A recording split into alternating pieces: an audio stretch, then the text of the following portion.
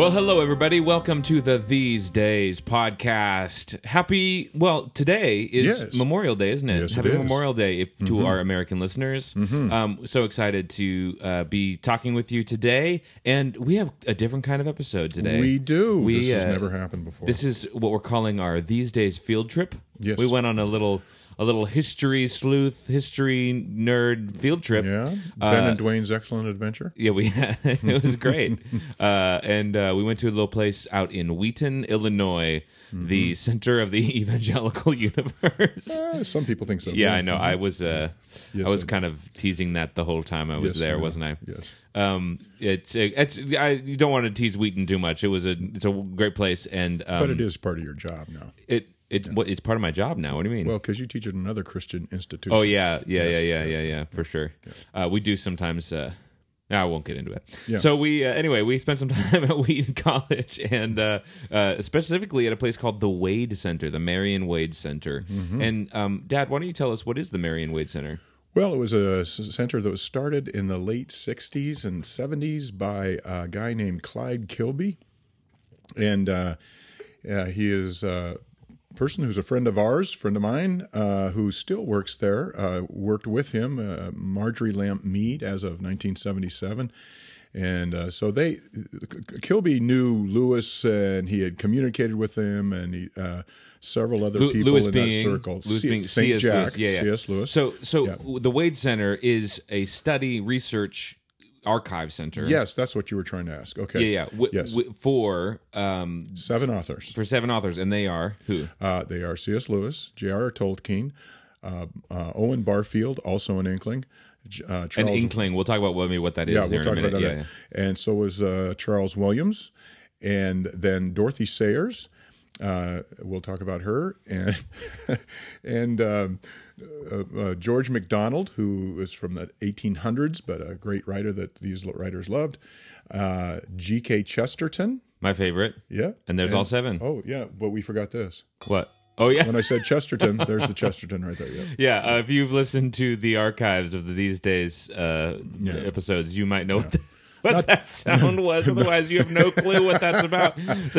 Not to keep doing insider jokes. Okay, that's just rude. Okay. Yeah. So anyway, the Wade Center is a study center and research and archive center, and it's pretty amazing when you walk in. Yes. There's this sort of display, sort of little museum section set up, and you know what's there is Tolkien's writing desk. Yes, that he wrote the Lord of the Rings. So basically, we saw Middle Earth.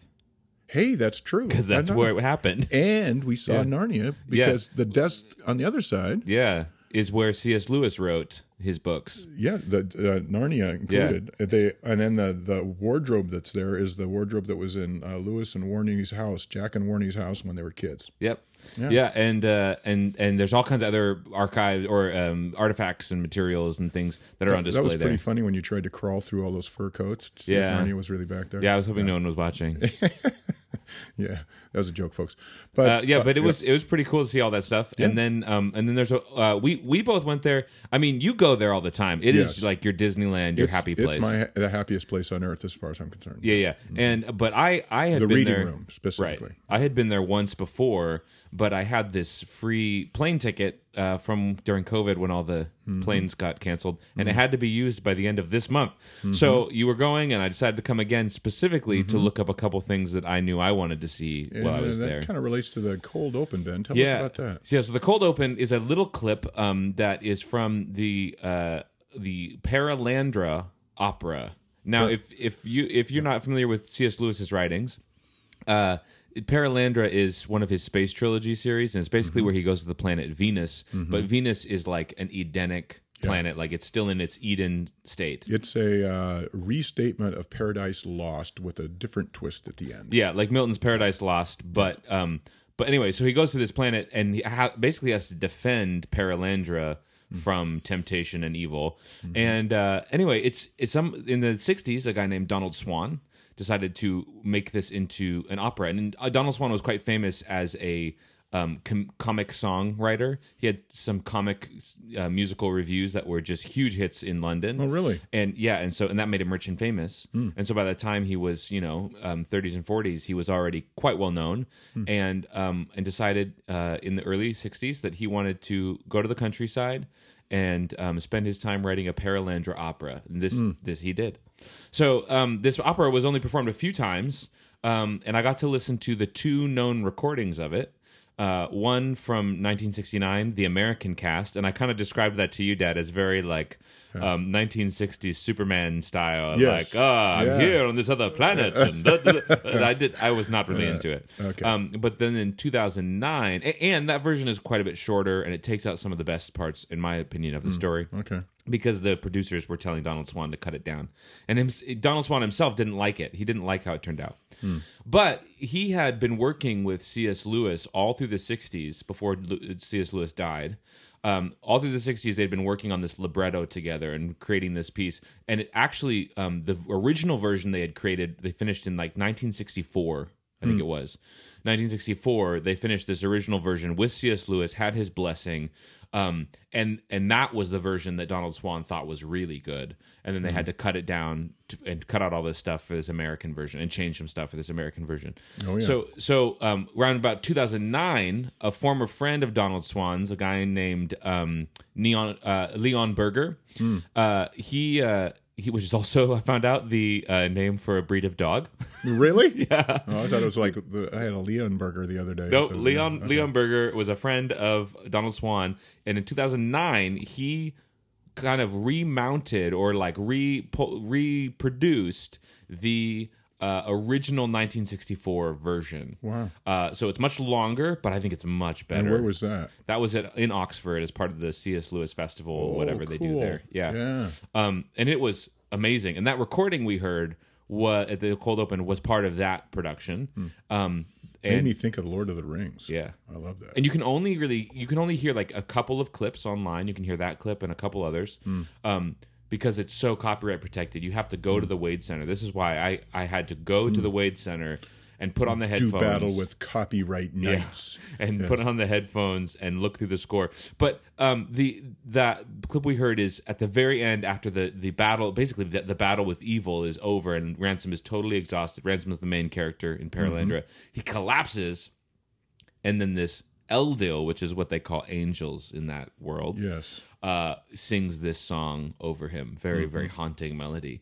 And the show is full of these beautiful, haunting moments like that. And so I thought it was just really, really well done. And my favorite part was the opening, the prologue of the show, where C.S. Lewis shows up. Because in the book, C.S. Lewis, he doesn't call himself C.S. Lewis, but it's clear that it's him.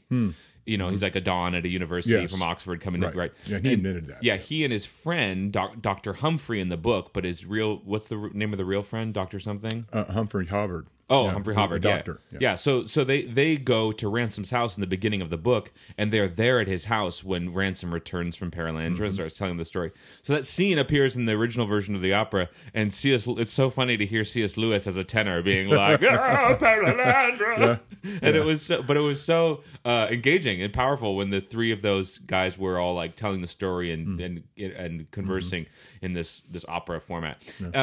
Anyway, and it just reminded me like. People, I think about this all the time with authors or world creators or storytellers. You know, like J.R.R. Tolkien's a storyteller and a world creator. So is C.S. Lewis. So are a lot of the other guys and gals at the Wade Center. But what happens is they create a world and they create like a mythology or a storyline that then spins out all these other creative expressions. Yeah. So like you think of like.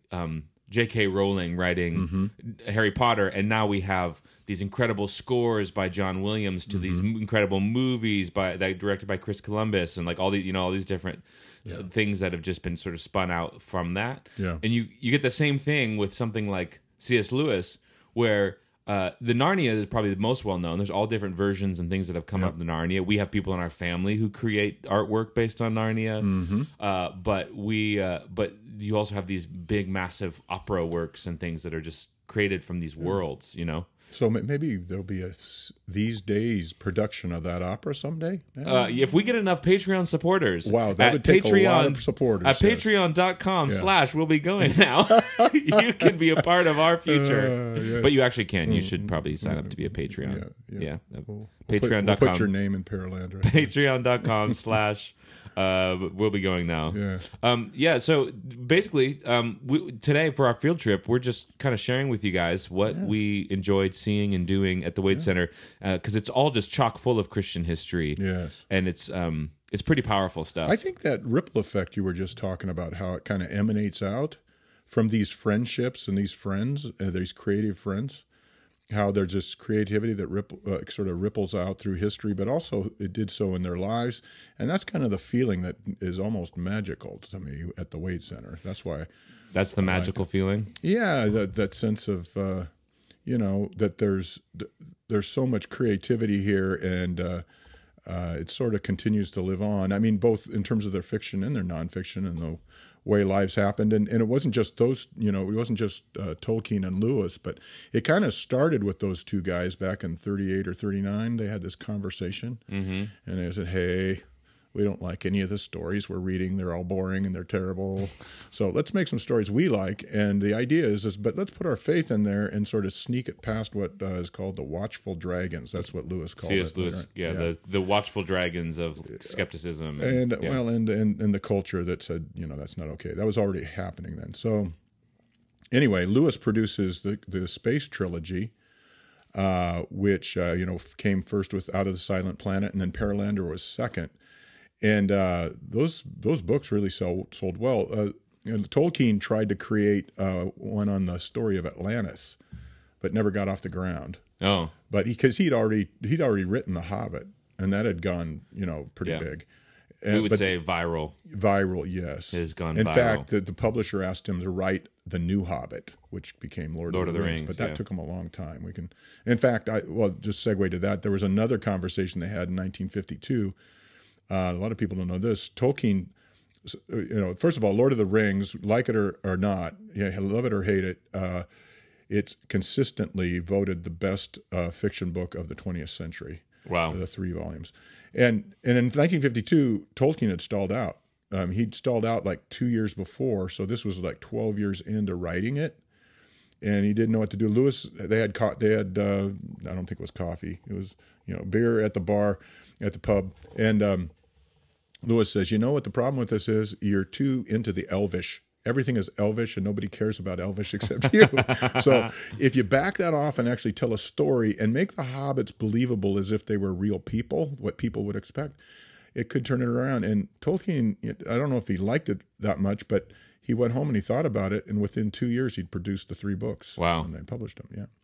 So anyway, the point is there's just a lot of creativity that still kind of rubs off on people, I think, when you get in that place and read some of the other writers. And besides the fact that it's pretty cool, you get to read like in their own handwriting some stuff. So, oh wow! Does that just give you the warm fuzzies, the tingles? Yeah. Well, even Lewis and some of his own books, like I've seen his own books, like his books that he wrote, and then his notes in the bottom of books. I've seen him argue with himself in the margins of the book in his little pencil entries. So it's kind of fun to see firsthand that sort of thing. But and it's not just Lewis and Tolkien; it's a bunch of other people too. And those guys, Lewis and Tolkien. When we mentioned the Inklings earlier, they're sort of like, you might say, the founding members of, or the central members of this group called the Inklings. Yeah. And what were the Inklings, Dan? They were a group of men that got together on Thursday night at Lewis's rooms, and they'd have some dinner Lewis's together. Rooms being like at Magdalen College. Yeah, which so like his sort of space there. His actual home, the Kilns, was about 3 or 4 miles the other to the east of there. So they get together, eat something, drink something, obviously, and then they would. Lewis would say, "Does anybody have anything to read us?" And they would read sections of.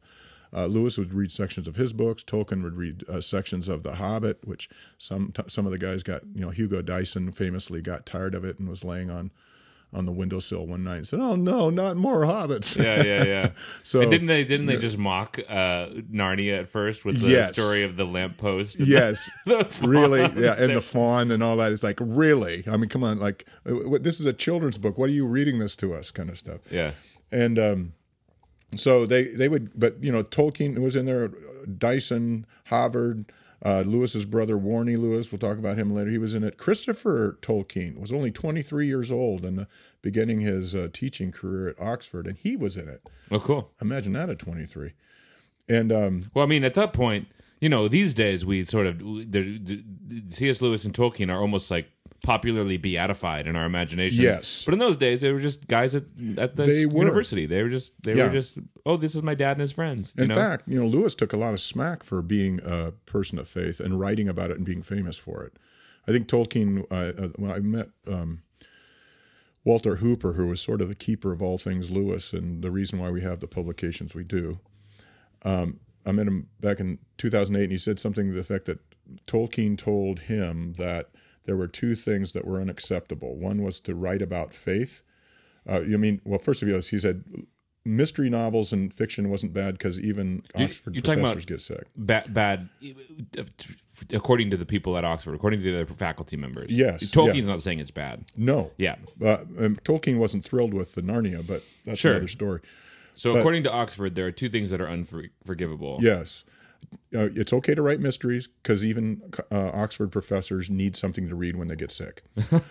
But the other problem is to write Christian fiction and then to get famous for it. Those two things were unacceptable. Yeah.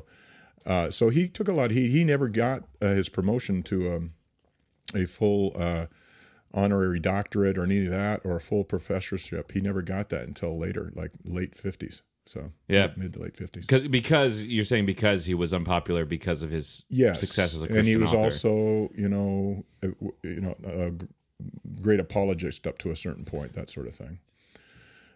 And that wasn't acceptable. But that really, if you look at their lives, they weren't apologists in the sense that we really think about it. They were just simply living in a worldview that just exuded out of them, and that was the influence enough. And what do you mean by apologists? I mean, defense of the faith, arguing the faith, that kind of thing. Sure. Lewis did some of that with the Socratic Club, but of course his books like, to some degree, Mere Christianity and some of those things are explaining the realities of Christianity. I don't think he would refer to it as defense of the faith because I don't think he thought it needed it. Right.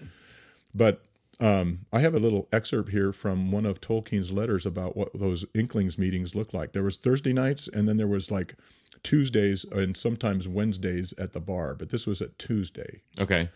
On Tuesday at noon, I looked in at the Bird and Bee, which is the bird and baby. It was called the Eagle and Child, but they called it the Bird and Baby.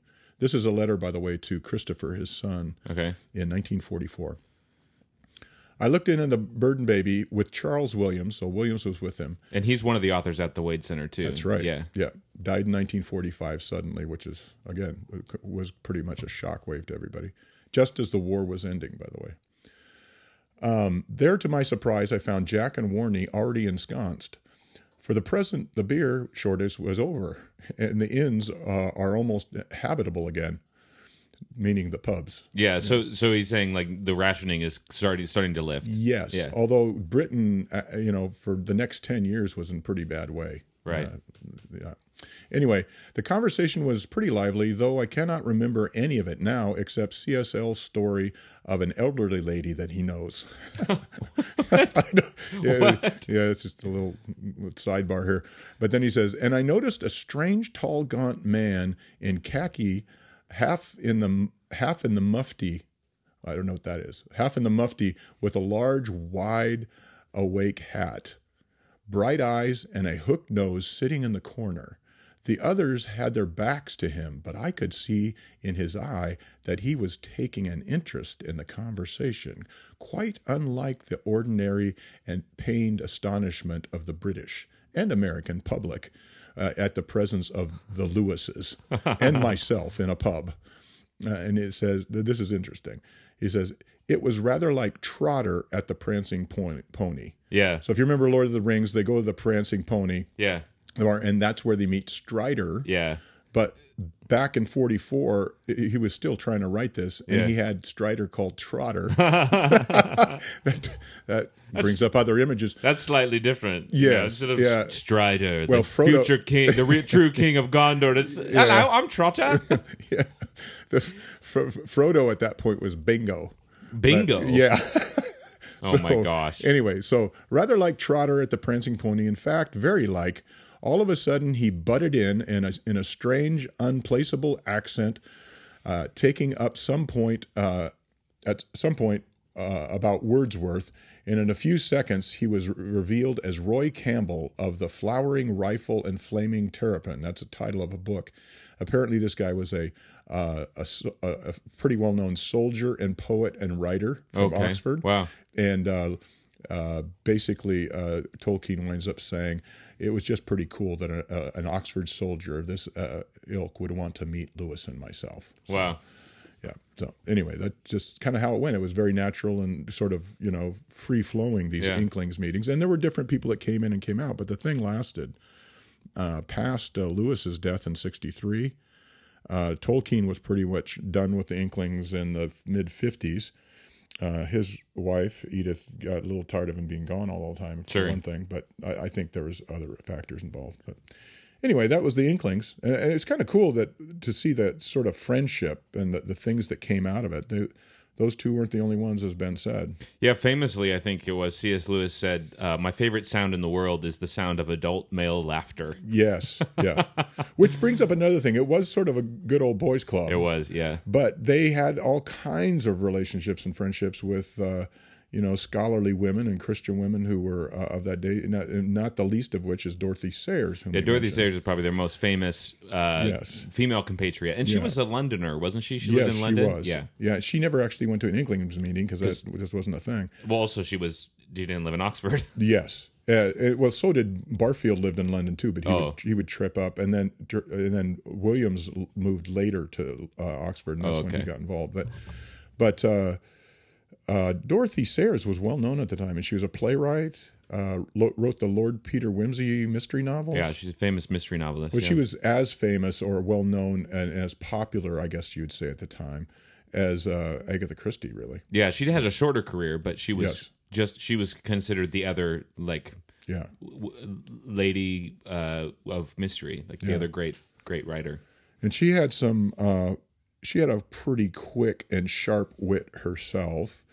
In the early 1940s, Lewis was trying to convince her that she too should write not just fiction, not just plays, but that she should write apologetically and evangelistically. Sure. Because he said, she was good at it. So she writes him a letter in 1943 that is a spoof on his book, The Screwtape Letters. Right. Where Screwtape is the demon trying to write. Yeah, in May of 1943. And she signs the letter, yours always, Sluckdrip. Slugdrip? Sluckdrip. Drib. Sluckdrib. Yeah. That's her name for her imaginary demon writing his letter. Yes. That's hilarious. And then she writes Lewis directly as an addendum on this letter. She's got some pictures of, the hounds of heaven must be kept on a leash. And this is the welcome to heaven's door. And there's this hound on a leash outside. Wow. Anyway, she's making fun of a lot of what he says. But here's listen to this. Thus for my attendant, capital A attendant, I confess it had not previously occurred to me that the corruption of all the vices of righteousness must cause as much theological wrangling there, that is in hell, as the corruption of the virtues by original sin does here. Meanwhile, I am left with the atheist on my hands. I do not want him. I have no use for him. I have no missionary zeal at all. God is behaving with his usual outrageous lack of scruple. The man keeps on bothering about, quote unquote, miracles. Lewis was about to write his miracles book in about 5 years from then. He thinks Hall Caine's The Life of Christ, which was sort of a skeptical book on Christ, is the last word in biblical criticism and objects violently to the doctrine of sin, the idea that a perfect man without any sex life and the ecclesiastical tyranny of the BBC. He is in the Home Guard being the military group during World War II, the Home Guard. He is in the Home Guard, can't spell, has a mind like a junk shop. If he reads any books I have recommended, he will write me long, disorderly letters about them. It will go on for years. I cannot bear it. 2 of the books are yours. I only hope they will rouse him to fury, and then I shall hand him on to you. You like souls. I don't. God simply is taking advantage of the fact that I can't stand intellectual chaos, and it isn't fair.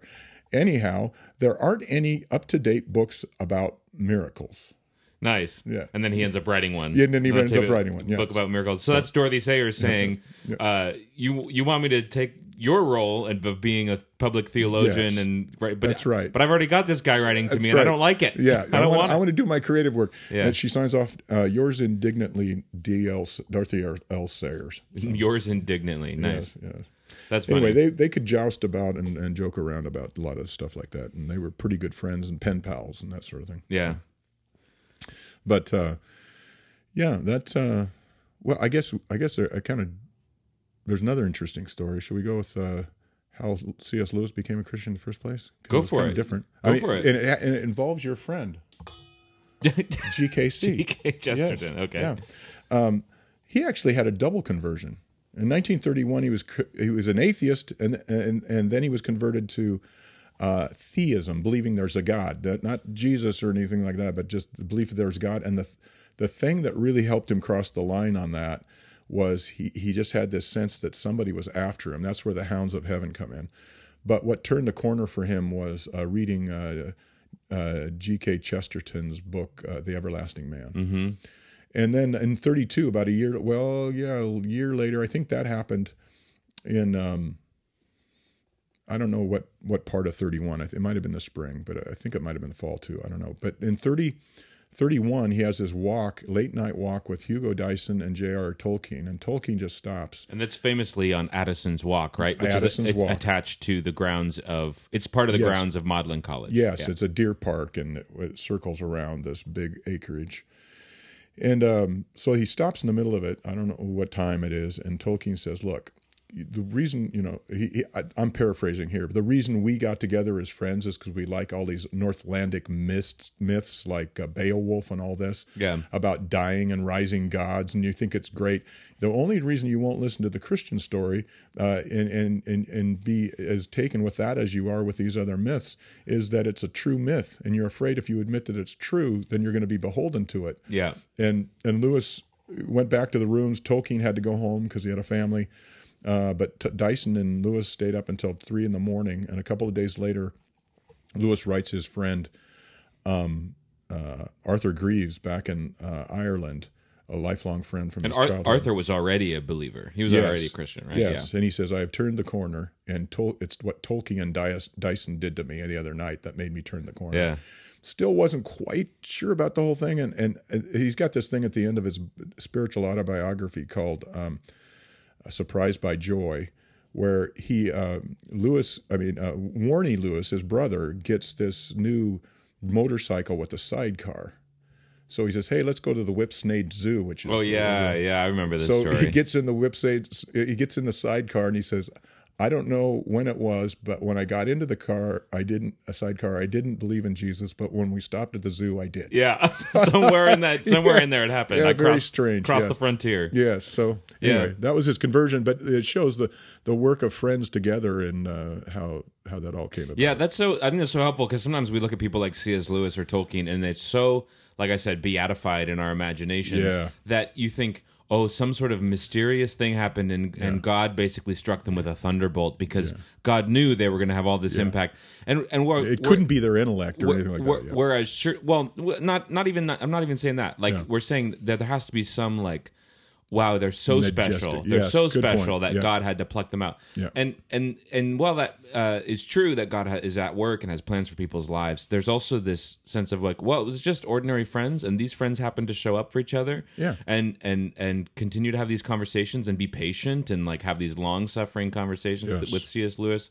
and then eventually, when he came to believe, they continued to have lots of long-suffering conversations with him as he worked out what it meant to be a Christian storyteller and an artist and a writer and all this stuff. Yeah. And then now we know him as, we call him Saint Jack as a joke because he's now he's this Which great thing in our imagination. Probably turning over in his grave about that one. But, I'm sure he's laughing about that for sure. But yeah, you're right. It sort of shows a whole line of smaller things, not some big massive thing. Right. And that seems to be the way life's journey is for most of us. Right. And these are real people. Yeah. Yeah, and just that reminds me of what we were saying about your friend, your former professor, Dr. Houston. Oh yes, Jim Houston, who knew C.S. Lewis. Yes, you always say that he reminded you that there should be 10,000 C.S. Lewis's by now. Yes. We look at him as like, well, this once in a generation or once every 5 generations Christian speaker or writer or whatever, a Christian thinker. And while he certainly had a remarkable mind and remarkable talent, I think Dr. Houston's point is let's not pretend that there's only one great C.S. Lewis. Right. It's the mission of all believers to definitely use their gifts for the glory of God however they can. And I think I remember our last day at the Wade Center on the way to the airport, I was saying, I think about C.S. Lewis's day-to-day life, because we'll talk about this in a minute, but we started reading some letters or some journal entries from his brother Warning, and you kind of get a picture of their daily, day in, day out life. And C.S. Lewis, he had a very, very intentional way of living that allowed him to think deeply about his faith, and to have the time to respond to people who were asking him questions, and to have the space to create creative work. And so you look at his life, and he would take these long walks. I mean, he even had that famous Addison's Walk conversation. He found God on a walk.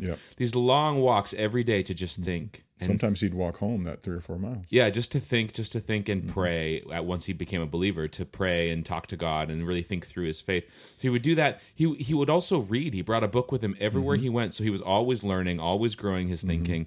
And then you get the sense that, and he was always writing in his books too, writing notes to himself and reminders and things he wants to create. And then he also, in spite of all his work at the university, he would make sure he had time to sit down and write what he wanted to write. Yes. And he would make time for his community of Christian writers, the Inklings. He would make time to be in that community, even when it was, they were making fun of his attempts at writing Narnia and all this stuff. And so you have the sense that he wasn't distracted by all the news, and even though he was deeply engaged in the events of his time, you get the sense that he wasn't continually distracted by emails and text notifications, because, well, that wasn't really possible. But even his letters, he had mountains of letters to respond to, and he seemed to just sort of put them in their place and only work on them. letters over his lifetime. Yeah, even only just work on them when it was time to work on them, and not let them overwhelm him. And so you get this sense of a very disciplined life, very focused life, and a very spacious life. Yes. Oh, okay. Well, it almost seems like any person who follows Jesus, who is of reasonable intelligence, if they'll orient their life in a certain way, may not be C.S. Lewis, but will have some significant contributions to make. Yeah. And you know what Jim Houston would say to that? What? Yes. That's exactly what he meant. Yeah. So it's just interesting to look at, like, oh wow, the Wade Center, and this guy's the big deal, and the great Lewis and all. And when you and I were there was a guy on the last day who was just like freaking out over, like, oh, I got to read his C.S. Lewis's handwriting, like it was like a relic. Yeah. And I get that it's exciting. His handwriting's hard to read. I know. It was horrible. But I also think, like, man, I think the reason that we admire him so much is because we don't live our lives that way. We are distracted by our phones. We don't put our work in its place. We don't, and we don't have the space to be that useful all the time. So be that useful to the kingdom. Yeah. But we did end up looking at some journal entries, didn't we? Yes, it was. That's pretty cool. Like, it's like real time right there. Yeah, it was pretty fun. I wasn't sure when we got into it if I was going to enjoy it or get into it, but I sure did. It was really interesting. Yep. So famously, C.S. Lewis is just famous his whole life, or is known among his friends his whole life as being a walker. Yes. Loves to walk. Yes. And I relate to that. I really do like to walk if I can actually put my work away and put my phone down and make myself do it. Long walks every day he would take. And then a few times a year he'd go on these walking tours where for days on end they would walk miles after miles and stay in these countryside pubs. And one of the first ones was in 1931? 1931, January. Yeah, Warnie, Jack's brother, Warren Lewis, and C.S. Lewis C.S. Lewis was known as Jack, right? Yeah, So and Warney was known as, he was a major in the military. yeah, so Warney and Jack decided they wanted to hike and stay in pubs across the entire Wye River Valley, which is a river that starts in England, or is partly in England and partly in Wales. Mm-hmm. And so they start this trek in 1931, and it takes them 1931, 1932. Warney's gone, right? Yeah, he's in Shanghai. Yeah. So they do it in 1931. They continue in 1933. And then they finish in 1934. Yes. Yeah, and it's you get this daily log, almost like an officer's journal on a battlefield from Warney about like what they did, and he was the maps guy. He was like and really a good writer, really, of describing what he was seeing. Yeah, really described it well, and they both just loved it. They both talked about what a highlight it was, and you get a really interesting picture of C.S. Lewis as like a younger brother. It's pretty like when he's laughing at Warney for trying to. There was one time when Warney said, "I got very." He said, "I got really sweaty today on the walk." And so when they're at the pub, he goes, "I was trying to dry the part of my shirt on the small of my back without taking my shirt off. A very difficult operation, which caused Jack great amusement." Yeah. So you get the picture of C.S. Lewis just laughing at Warney. The thing I loved was that this is the first trip, the first day this is the second day of the first trip, I think. Yeah. And they had a bit of a go going up a hill or something. Yeah. Out of the Wye Valley, and Warney says, "We stopped at the village and having beer given in the inner room, took off our shoes and put on our slippers." Yeah, they brought their slippers. After which we had bread, cheese, and beer, followed by a pot of tea. Yeah. This is that's Jack's, standard lunch when on a walking tour. Yeah. So like they would walk for maybe an hour or two, and then they'd stop and have this snack. Yeah. And then they would go on and have lunch, and then they'd go on and have a snack. Yeah, Elevensies. They got to have their Elevensies. Yeah. They were very much like hobbits. That's what I was going to say. They did. And the Hobbit wasn't out yet. They did push through quite a bit in some cases because they would get lost or there wouldn't be a town. And so there were some cases where they walked 15 miles in a day, which is a lot for two guys who are used to a pretty sedentary life. Yeah. But some of Warney's descriptions are hilarious. There's this one spot where they're looking for a bridge across the Wye River, and they can't. The one they had marked on the map is gone. They can't find it, and so he says this: a little further on, we came upon a single plank stretched across the stream, and with some misgivings, entrusted ourselves to it. Jay, that's Jack, merely got his shoes wet, but it bent under my weight until the water ran over the tops of my trousers. But we were already so wet at the moment from the rain that it seemed to produce little extra discomfort. I love that. Because, was that the day he said he'd never do this again? Yeah. Because after this, they climb a hill and they realize they can't get through that way. So they have to go back down. And they have to go back across that same plank. And Warney says, "I got, if possible, even wetter." Yes. And I think you get this picture of just two ordinary guys, you know, they and pretty unpretentious. Like so many people around who look at C.S. Lewis, read C.S. Lewis, study C.S. Lewis. Same with Tolkien and Chesterton and all these writers. People can get a little bit of a pretentiousness, right? A little bit of a aren't we scholarly? Aren't we smart? Yeah. And there was just not even a whiff of that among these guys. Yeah. They were laughing at each other and like laughing at the fact that. That they were too heavy for the plank, and so they got soaking wet. Yeah. And even after they started getting famous for writing, they would burn their manuscripts because they didn't think anybody would want them. Yeah, so. Yeah. And I remember one person asking C.S. Lewis one time, I can't remember who it was, but this story of asking him, "How do you not get a big head about your books?" And he goes, "By thinking about them as little as possible." Like he just tried not to remember that he had written these books. So I heard stories that sometimes he didn't even own copies of certain books that he had written. Yeah. Because he just didn't want to get a big head about it. I think that was quite wise. Yes. You know? Well, that whole diary maybe foreshadows Ben and Dwain's next excellent adventure. Yeah, maybe. Yeah, we're talking about maybe retracing that Wye Valley trip. Yeah.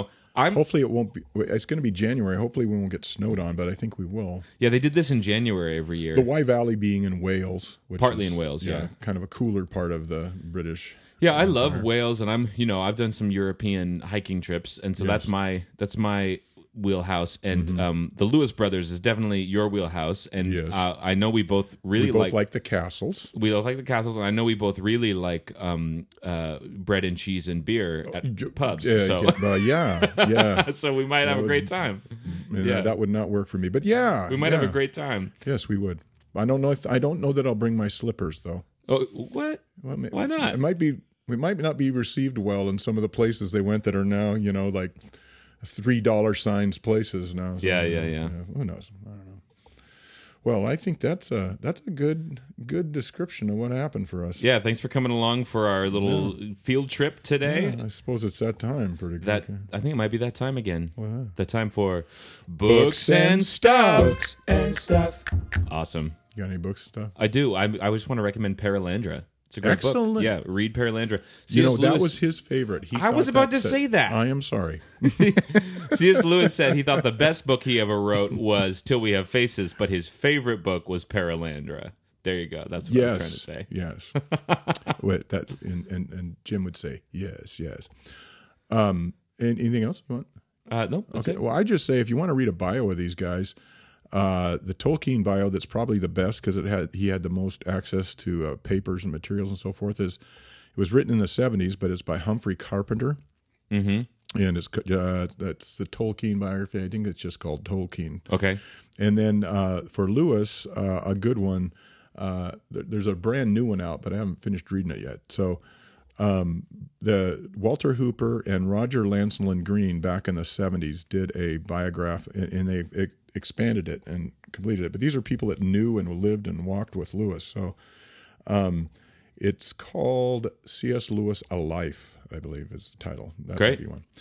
And I'd highly recommend Lord Peter Wimsey Mysteries, Sayers. You've read some of those. Oh, yeah, they're great. Yeah. And then finally, if you're more into the video side, there is a Max McLean from New York City, Christian actor. He's got a troupe back there. They did a tour of The Most Reluctant Convert, and that's a description of Lewis up till he becomes converted. And now it's on film. You can get it on Amazon and that sort of thing. There's a film of it now, huh? And in fact, the guy that your favorite, my favorite guy. What's his name? Plays James Harriet in Ralph Nicholas. Okay. Yeah, that guy plays young C.S. Lewis. Yeah. Cool. Anyway, well, I think that's. I think it might be. And as Tolkien would have us say, we'll be going now.